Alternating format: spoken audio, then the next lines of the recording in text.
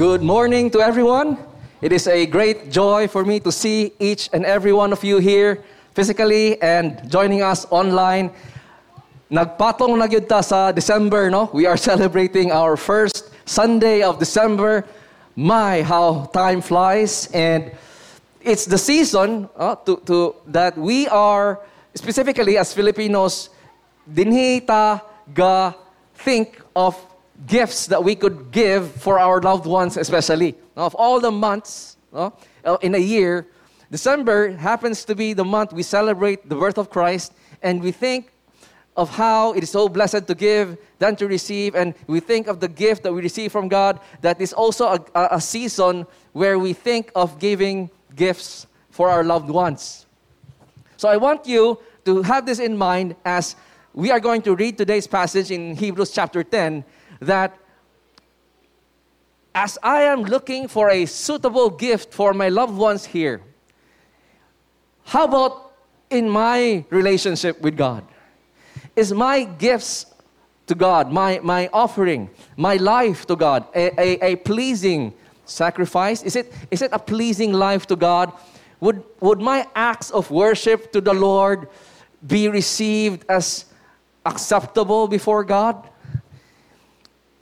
And that's what I want you to have in mind as we read this passage in Hebrews 10. Because the audience here in Hebrews 10, verses 1 to 18, comes from the people who grew up in the religion of Judaism, with the law of Moses that was given by God, and they've been living in this tradition, and they've been offering sacrifices to the Lord, and it's a way, and then they get to hear the message of Jesus Christ. And for the first time in their life, they are following something that they have not grown up with, a new way of worshiping God, and then hardship happens in their life. And as hardship happens in their life, they're thinking, well, if it's the same, me following God, and maybe I just want to go back na lang to my old life, in the old way we used to do it before life got harder and harder. And many of them have already done it. They've left the faith because they went back to their old way. So I want us to have that. Are all worship to God acceptable to God? So let's see. Hebrews chapter 10, verses 1 to 18. Now the law, and that's the law of Moses, the law given to them in the Old Testament, the law is only a shadow of the good things that are coming, not the realities themselves.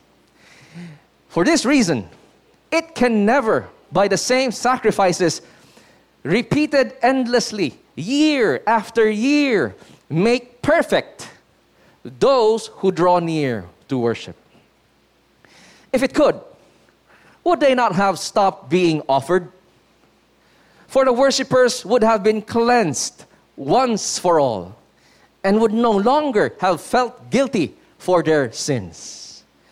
But those sacrifices are an annual reminder of sins, because it is impossible for the blood of bulls and goats to take away sins.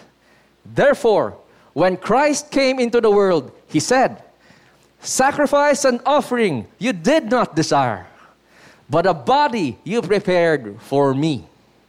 With burnt offerings and sin offerings you were not pleased." Then I said, "Here I am. It is written about me in the scroll. I have come to do your will, O God." And first he said, sacrifices and offerings, burnt offerings and sin offerings, you did not desire, nor were you pleased with them, although the law required them to be made. Then he said, "Here I am. I have come to do your will." He sets aside the first to establish the second. And by that will, we have been made holy through the sacrifice of the body of Jesus Christ once for all. Day after day, every priest stands and performs his religious duties.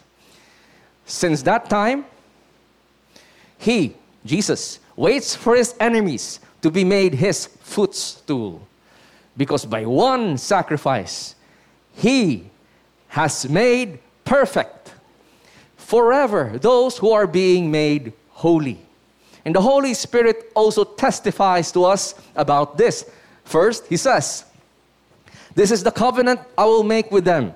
After that time, says the Lord, I will put my laws in their hearts, and I will write them on their minds." Then he adds, "Their sins and lawless acts I will remember no more. And where these have been forgiven, there is no longer any sacrifice for sin." I'd like to call this message the perfect sacrifice. And before we begin, let's go to the Lord in prayer and ask for help. Lord, we are humbly coming before you as the ecclesia, the gathered assembly of believers here, specifically in Gusa. I pray, O Lord, that you would help us as by your ordained way of us learning about your word through the preaching of your word through foolish men like me and like so many others. I pray, O Lord, that you would help each and every one of us here listen to your living word, your relevant word, your all-important, precious, wonderful word. And help us see the truth of Christ's perfect sacrifice and how we, who are all sinners, were made perfect and now could offer acceptable worship unto you. In Jesus' name, amen. Now, one of the reason and the season here is that when we look for a gift for someone, when we're giving, we try to find a suitable gift. We try to find a gift that would be appreciated by the person that we are giving it to. But somehow, sometimes, I think you've all experienced this if you've been in the wonderful ministry of being able to give gifts, is that sometimes we can receive gifts, and we have been giving gifts as well, that were not as appreciated, that were not received with as much gladness, or in fact, were not really, in other words, kung Tagalog pa, hindi nagustuhan sa the one that received it. And if it's true for human relationships that we are in this giving of gifts, is it possible that in our giving of gifts and service and life for the Lord, some of what we do are actually something that the Lord is not pleased with? That something that we try in the name of God to give unto Him, an offering, a sacrifice, a worship, some good works, is actually not making God happy. That even though you're saying, I'm doing this for the Lord, I'm giving this to you, Lord, He doesn't find pleasure in your offered gift. So today, I want us to follow the perfect sacrifice that Jesus Christ, who is the image of Christ, of God, gave, the gift that Jesus gave unto God and for us all, as the way that we ought to worship God in our lives. So let's start with verse 1, and says, the law is only a shadow of the good things that are coming, not the realities themselves. Shadows, realities. He's been talking about shadows since chapter 8. You see, shadows, he meant about it in the area of the temple, in the area of the covenant. Now, he's talking about the law, specifically about the law in the sacrificial system. See, the law is the one that told them to offer sacrifices for the Lord for the forgiveness of their sin. They have to do this so that their sins will be forgiven. But here, now, in the closing argument of our preacher, and just like any courtroom, no, he taught that since chapter 7, chapter 8, 9, 10. 4 wonderful chapters just devoted to teaching us truth after truth after truth of Jesus, the wonderful high priest, him arriving, and now the old covenant is set aside and the new has come because of Christ. This is now the reality of all worshipers of God.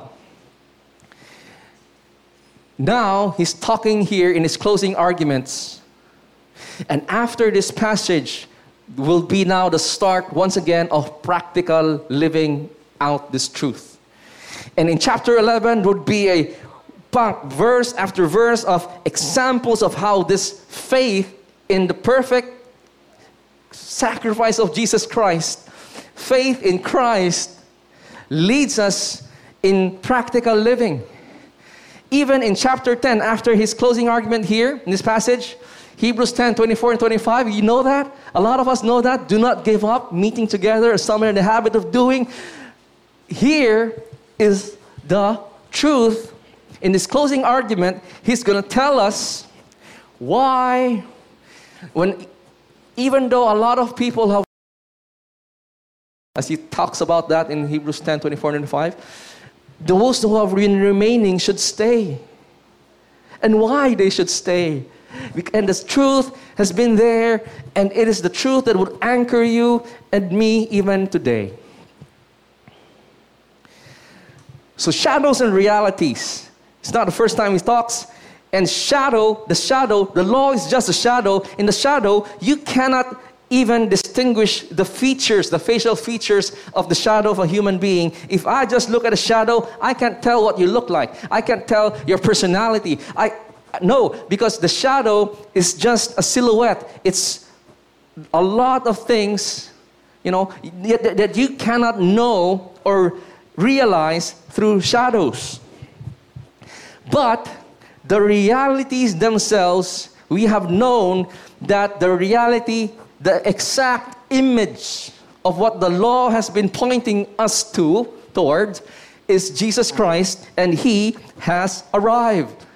And the law is not the reality. It's just merely a shadow of the good things. And the good things of Jesus Christ has come already in His coming. And so, realities and the shadow, he says, because the law is just a shadow, because it can never, by the same sacrifices repeated endlessly year after year, as the law, the shadow has demanded for them to make and do for their entire lives, make perfect those who draw near to worship. The Hebrew writer loves this word. He keeps, and you might misunderstand and say, well, is this perfect living, meaning I'm not supposed to sin anymore, right? No. The make perfect here is bring you to salvation. Okay? Can never save you. Law keeping can never save you. The law could never save you. Make perfect your relationship, your salvation to God. That even though you draw near to worship, if you try to draw near to God by law keeping, by good ministry, try to make up your sin with more good works, you will never be able to be made perfect, be saved by your offering of worship to God. You can never make up for your sin, pay for your sin with good works, even law keeping. So the law was not meant to do it. It was merely a shadow of what Christ would bring. what we now see is the desire of people in their pursuit of religion. And what is the desire of people to put as they pursue religion, do and practice anything? We have a lot of religions in the world. They desire to draw near to God, to be able to worship God. All of us, that has been written in our hearts. We have a common desire. But a lot of people try to draw near to God, to worship God with these things, like here in the Hebrew case, law. Offering a sacrifice of keeping the law, and it could never make perfect these worshipers, could never save these worshipers. They could never draw near to God. And he makes a case, the preacher does. He says, because if it could,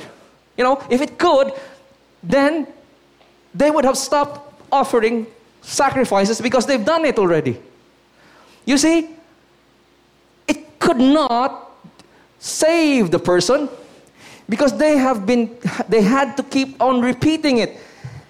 Year after year, they would have to go back to the temple because there's that hold of the law over them. Stop keeping that, boom, your sins are not forgiven. Right? And the law could never bring them in a perfect, the finished state of being saved because it was never meant. God gave it to them. There was a purpose because it was a shadow of the wonderful things to come. Now, he says here, for the worshipers, not only would they have stopped doing it already, and why do you think they'd have to keep going again and again? Because even though they go to the temple and offer the sin sacrifices from the blood of animals, they would have been cleansed and would have no longer felt the guilt of their sins. So the reason why people have to go, and this was preached last Sunday, by the way, right? That guilt doesn't go away. That even though you try to, the example last Sunday was the restaurant owner told you now you don't have to pay, but there was still a cost. The guilt didn't go away. You still did not pay for your bill. So for those of us who break the law of God, those of us who have sin in our lives, even if we do good works, the guilt for our sin doesn't go away. That even though you go to church and you do so religiously, the act of going to church, the act of praying doesn't, or any good works, charity, doing and serving and many other things that you do for the name of good and for the name of God would never remove the guilt over you that you are a lawbreaker, a sinner. And God's judgment is still on you. His wrath would still be on you because the guilt is still there. And His law demands that for those who transgress the law, death is the payment. Your life. You must die. So what happened? Because it was something that could not remove the guilt, it became a reminder that every year as they go and offer the sacrifices, it reminds them that what they're doing has never been making them perfect before the Lord. It's never given them salvation. Now think about that. It's like this. And it's a time of pandemic, no? So we know that if we get sick today with this dreadful disease, it could mean your life. But what if here comes a very smooth talking salesman and offers you a bottle of medicine and tells you, well, I promise you that if you take this medicine, whatever sickness you'll have, even this dreadful pandemic disease, you'll get healed. And so you believe that, you pay, and you bring it home, it's there with you, and you take it religiously because that's the promise, right? You're not going to get sick. But then, what if you did? Get sick still. And as your health is growing worse and worse, you're getting weaker day after day. As you look at that medicine bottle, what will come to your mind? What will come to your mind is this: the one that gave it to me promised me it didn't deliver. This medicine doesn't work. It's become a reminder for you now that what it promised, what you're doing, and what you have done was not effective. So as they are now coming here in the temple and offering the sacrifices, they have been reminded of their guilt of their sin, that the reality that they have to go out to do this next year. I'm going to go back here next year again, offer a sacrifice for my sins, because it could never pay the perfect payment for my sin. Now, that's why he says, and with great emphasis, just because it's impossible for the blood of bulls and the goats to take away sins. It can't do it. Modern day versions of this would be, it's impossible to offer good things, good works to the Lord, good intentions to the Lord, good ministry to the Lord. Every charitable acts that you try to offer to the Lord can never take away sins. So what can take away sin, therefore? What sacrifice can? Because the law demands a sacrifice, the law of God. And then he gives, the preacher does, these wonderful words of Christ. And you have to take note, this is a quotation from Psalms chapter 40. David wrote this, but he puts the penned words of David into the mouth of Christ Jesus, as if Christ Jesus is the one saying this. Let's see what Christ said. Why he could offer the perfect sacrifice, and why this perfect sacrifice should be only basis on how we worship God. Sacrifice and offering you did not desire. What do you mean? God does not desire the sacrifice, the good works, the good things that we do. He doesn't like it. It's not the one that is an acceptable payment for him to be made to have a right relationship with him. You can never buy God with a ton of good works. God is incorruptible. He is holy. We cannot win God's favor by doing good things, thinking that this is what pleases him. And so Jesus Christ says, if you want to know who God is, what he likes, what he doesn't like, all you have to do is fix your eyes on Christ Jesus. If you've ever wondered, how can I worship God? How can my life please God? You don't have to look elsewhere. You look at Christ Jesus. He shows us, and by his example, leads by example. He doesn't only talk, he walks the talk. You see, we'll have a lot of Christian leaders and says, well, wag mo lang tularan ako, but just follow what I say, just don't follow what I do.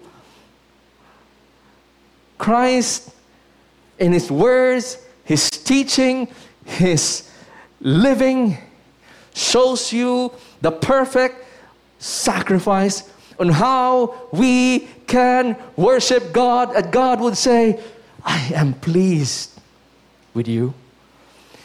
And he says, this sacrifice and offering you did not desire, but a body you prepared for me. And if you read your Bible right now in chapter 46 to 9, you would notice that that's not a body there, but an ear.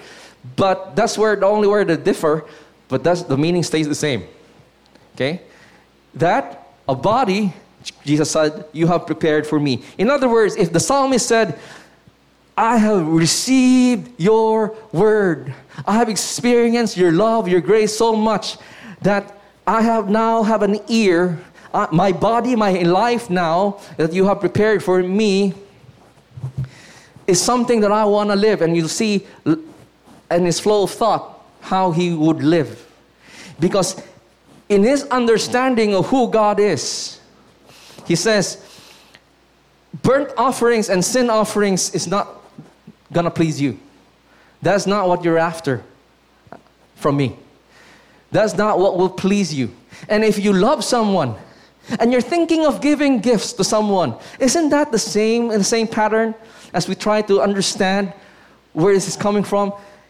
I want to please the one I love. It's not forced. It's not unwilling. It's a wonderful, it's coming from the welling of the heart to say, I love, because of love. Because I've received your love, I want to please you, love. Now, if I know that burnt offerings and sin offering doesn't please you, what does? Jesus says, here I am. It is written about me in the scroll. I have come to do your will. Jesus' whole purpose in coming to earth, to die, even though as a sinner, even though he is sinless, to take all the sins of those who would believe him, to ransom for many. The reason he says he does all of that, goes through the betrayal, goes through the hardship, goes through everything, pain, is to do the will of God. You know, you want to know what is the only way that God would say that's an acceptable worship? If it is in accordance to his will, if it's doing his will.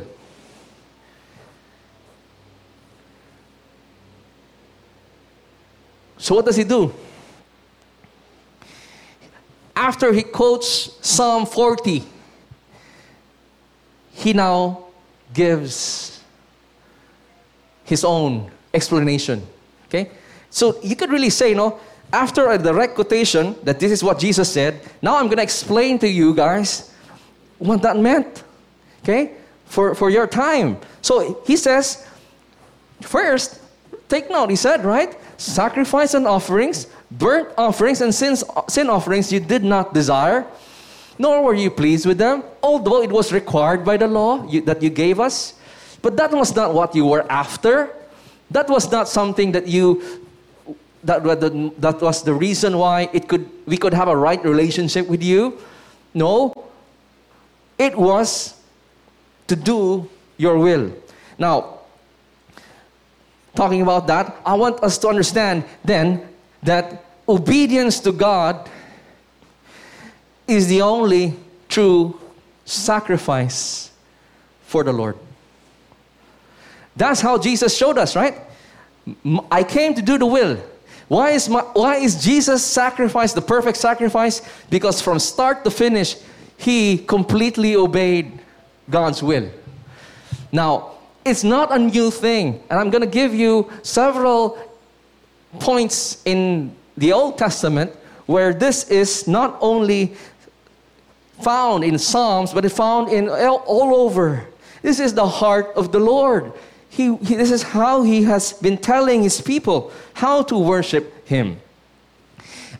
1 Samuel 15:22 tells us that Samuel told Saul, King Saul, Saul, has the Lord as great delight in burnt offerings and sacrifices? Now make sure, don't misunderstand me. These are good works. These are good things. I mean, it takes a lot of sacrifice, money, effort. These are good. Well, think about it. What would make the Lord have delight in what you're offering him? You better not waste it. You better not waste your life. So the Lord takes greater delight in obedience to him. Surely to obey is better than sacrifice, than to heed the fat of rams. Now I want you to Open your Bibles to 1 Samuel chapter 15 because I want to go through it quickly so you know why Samuel really emphasized this. You see, the whole story opens up in 1 Samuel chapter 15 verse 1 that this is the Lord now saying a message to King Saul. The Lord sent me to anoint you king over his people, over Israel. Now therefore, listen. Familiar term? Listen to the word of God. We hear that in Hebrews a lot. It's so important. Listen. Listen to his voice. Listen to him. It's so critical.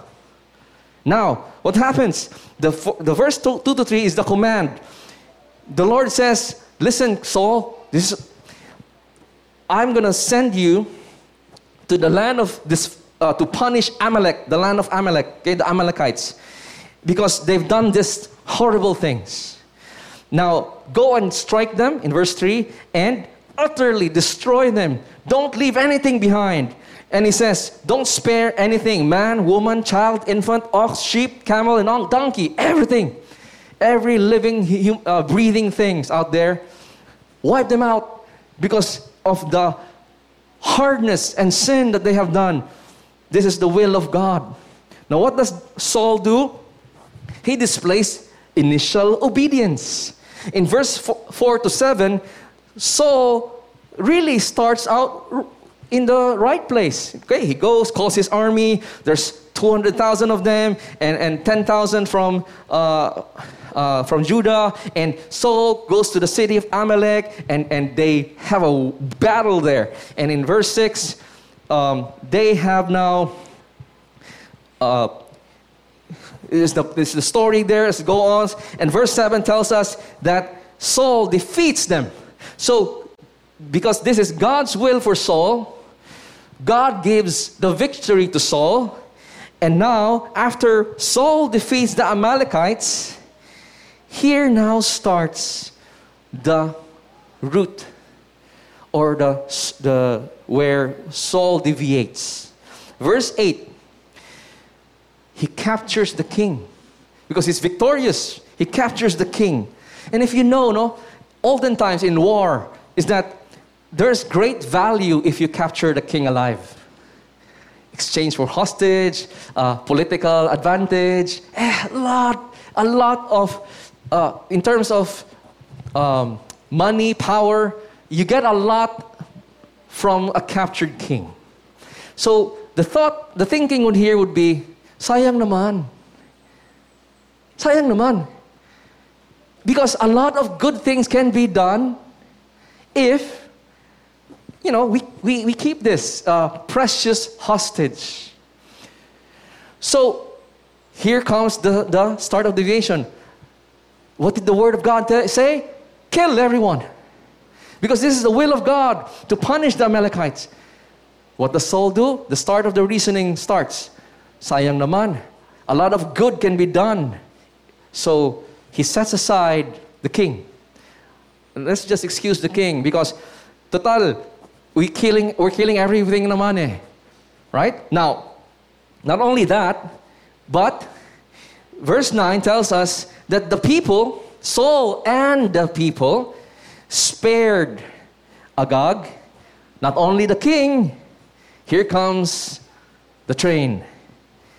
The best of the sheep. Oh, the perfect sheep, the fattest, perfect cattle out there. What's the thinking? Same. Sayang naman. This could be offered to the Lord. Diba? Well, I know what the Lord said. But looking, sayang, the value is so, we can't find this livestock back home.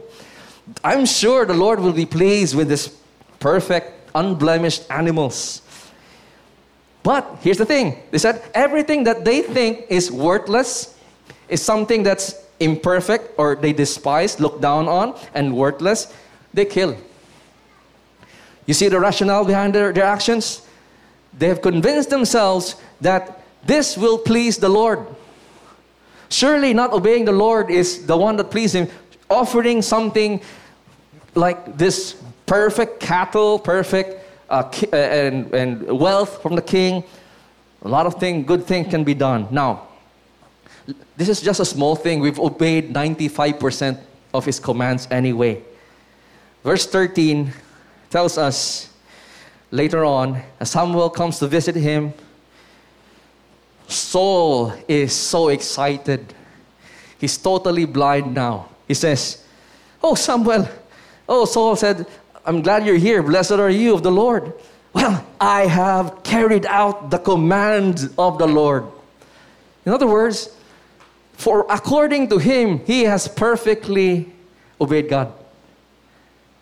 Because he has tried to justify his disobedience with these good things.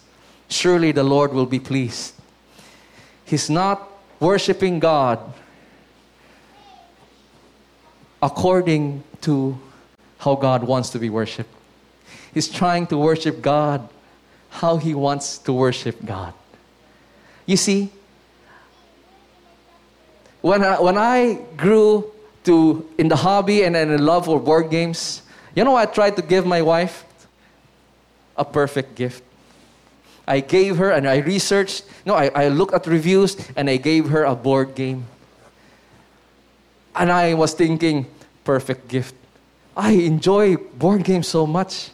I am sure she will be overjoyed and happy with this board game. I mean, it's for 2 players. Husband and wife, why not? Spend the whole night, romantic evening, playing board games. And you know what? When she received it, because she doesn't like board games, she didn't enjoy it. She didn't like it. And I'm thinking, the way we try to offer gifts, sometimes the ones that are rejected or not liked, is because it's what we like. It's not what who we're giving it likes. We're thinking of ourselves. We're not thinking of the one we're giving, the one we say we love. And here comes the verse 16 to 19. And Samuel is saying, "Saul, how come you're not listening? You did not obey God. Because if you say you obey, then what's this that I hear? The sounds of animals. What's that king I see?" And then Saul, you see, is the hardness of heart settling in. The refusal to repent. 20 to 21. Saul insists that I did obey the voice of God. I went on a mission. He sent me. I brought back the king. He can't see anymore. Because for him, to disobey is better because I'm sacrificing more. And so, therefore, here in verse 22, Samuel says, that's not the heart of God. God, he said, surely, for God, he says, to obey him is better than sacrifice. To listen to him is better than any fat of rams. And you see that repeated again and again. Psalm 51, 16 to 17. For you have no delight in sacrifice. It's a filthy rag for the Lord. Sacrifice acceptable to God is a broken spirit, a contrite heart. You know what that is? Someone who's realized he's got nothing good to offer God. He's bankrupt. I've got nothing, Lord. And that's someone that when you now say, oh, I sinned, that's someone that will repent willingly. Not like Saul, still proud, unbroken, and saying, my means justifies the end because look what I can offer God. That's a proud spirit right there, thinking you can worship God better than how He tells you to worship Him. But a broken and contrite heart, the Lord will not despise. In Hosea, for I desire steadfast love and not sacrifice. Steadfast love means faithfulness right there. It's not a love that tries to justify its unfaithfulness with trying to make it up for gifts later on. Steadfast love, because this is what counts with God, and the knowledge of God rather than burnt offerings. You gotta know His truth. A lot of people just blindly try and live and religiously, not even knowing who God is in His truth that is revealed in His Word, not really knowing the Son. They just offer burnt offerings. They just offer, whatever they've grown up with. God takes no desire or love for that. Sorry, Bisaya. But John 8:29, Jesus says that even as He come, His arriving was just to do the will of the Lord. That's what He was all about. That's the perfect heart of a worshiper there that God will take pleasure in. Is your faith like that? Does your faith in Christ Jesus make you to have this broken, contrite heart? That if you do sin, will you then, in accordance to the Lord, listen to Him and go back? Is your love steadfast? Or has it been that you have tried to buy God's forgiveness and favor by making up and offering sacrifices that He doesn't take pleasure in the thinking that is what makes Him happy?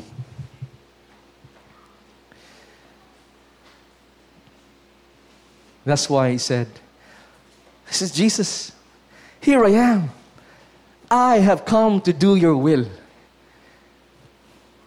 And the Lord sets aside the first.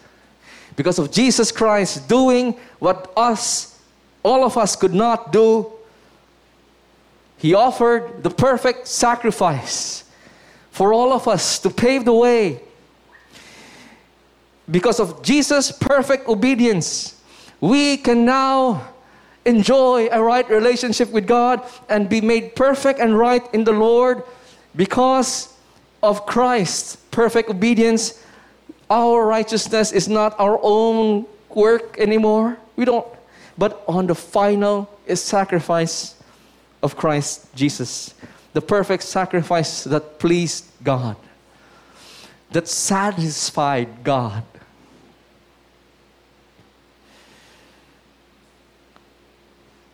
And by that will, we have been made holy through the sacrifice of the body of Jesus Christ once for all. Isn't it amazing that the once and for all sacrifice of Jesus Christ? And just like any great works, think about it, Mona Lisa, the great works in the world that we have, the works of wonder. Has it ever crossed your mind that why don't we have duplicates of those great works? I mean, Mona Lisa, why not just, if it's so beautiful a picture, why not just copy it and then, because the original work could not be duplicated, could not be repeated. A wonderful work, as we know in the world, can't be repeated again. That's why they're wonderful. Jesus Christ His sacrifice is so perfect, is so holy, that nobody, and there's no need to repeat it ever, because He did it. And this perfect sacrifice can now make holy those who go near to the Lord to worship Him, trusting in Christ alone. So we have been made holy through this perfect once and for all sacrifice, and it's such a state of holiness that while day after day, he contrasts, he said, day after day, every priest stands and performs his religious duties. Every day, he has to do it all the rest of the year because it couldn't make holy those that were coming to this. And then again, he offers the same sacrifice which could never take away sins. But here we are, the high priest, Jesus Christ, who offered not other animals' blood, but His own life. He offers it for all time, one sacrifice for all. And then after that, unlike the other high priests that other priests that had to do it every day, standing. This high priest sits down. Does that mean the one that stands is the one who serves? The one who sits is the one who governs. This is a king sitting down at the right hand of God. This is a king. Jesus Christ in his sacrifice and whatever he went through here, you think, no, it's thinking, oh, poor Jesus. No. Jesus Christ knew what he was doing and the payment and even his exaltation. Christ Jesus is not a poor soul weeping in heaven. He is sitting down in the right hand of God, victorious over sin and death.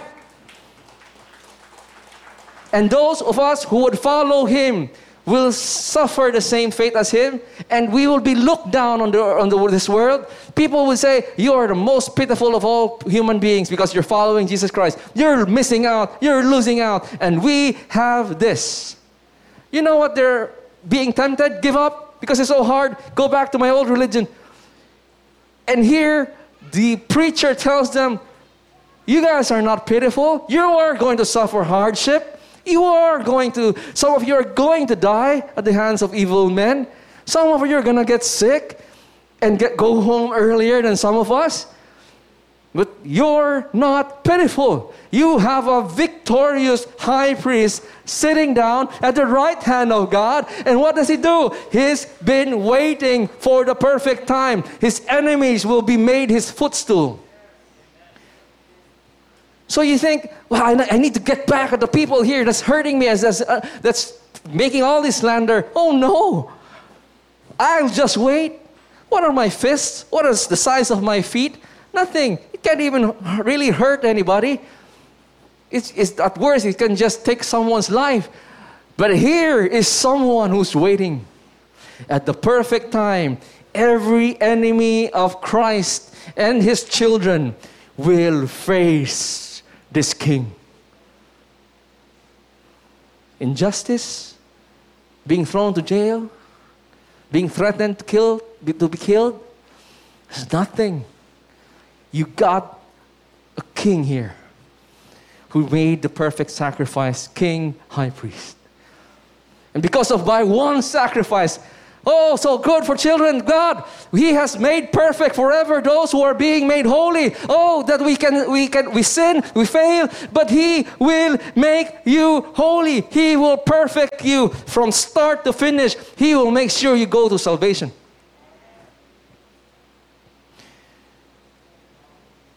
You don't have an impotent high priest that has to offer his own sacrifice for his own sin. You have a perfect high priest who can make you today and forevermore holy and set apart. Now, if you are cleansed by his will, he desires you to sanctify your life then. If you are cleansed and sanctified, then make yourself holy and live out holiness then. But no, you don't become holy because you're doing good things. God is not pleased with that. His only pleasure is the one sacrifice, the perfect sacrifice of Christ.